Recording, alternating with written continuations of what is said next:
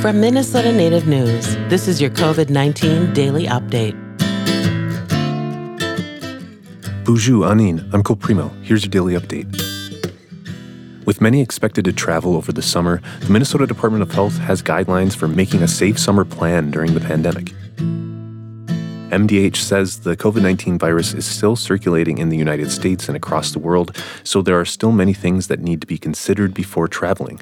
According to MDH, fully vaccinated people, if they travel in the United States, do not need to get tested before and after travel, nor do they need to self-quarantine.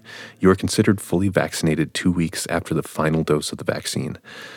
Those who are not vaccinated and travel out of state, they are advised to get tested 3 to 5 days after traveling and to stay home and quarantine for a full 7 days after travel. MDH is encouraging potential travelers to think of ways to do small getaways locally. Those who want to get away on a summer road trip are advised to make sure that everyone who can be fully vaccinated is before taking off. Another reminder is to be up to date on other routine vaccinations like measles, since other diseases are still around. For international travel, the Centers for Disease Control and Prevention recommends delaying this type of travel unless you are fully vaccinated. The CDC says travel of this kind can introduce variants to the state that can then spread in its communities. Those who travel internationally and are fully vaccinated are still recommended to test 3 to 5 days after travel.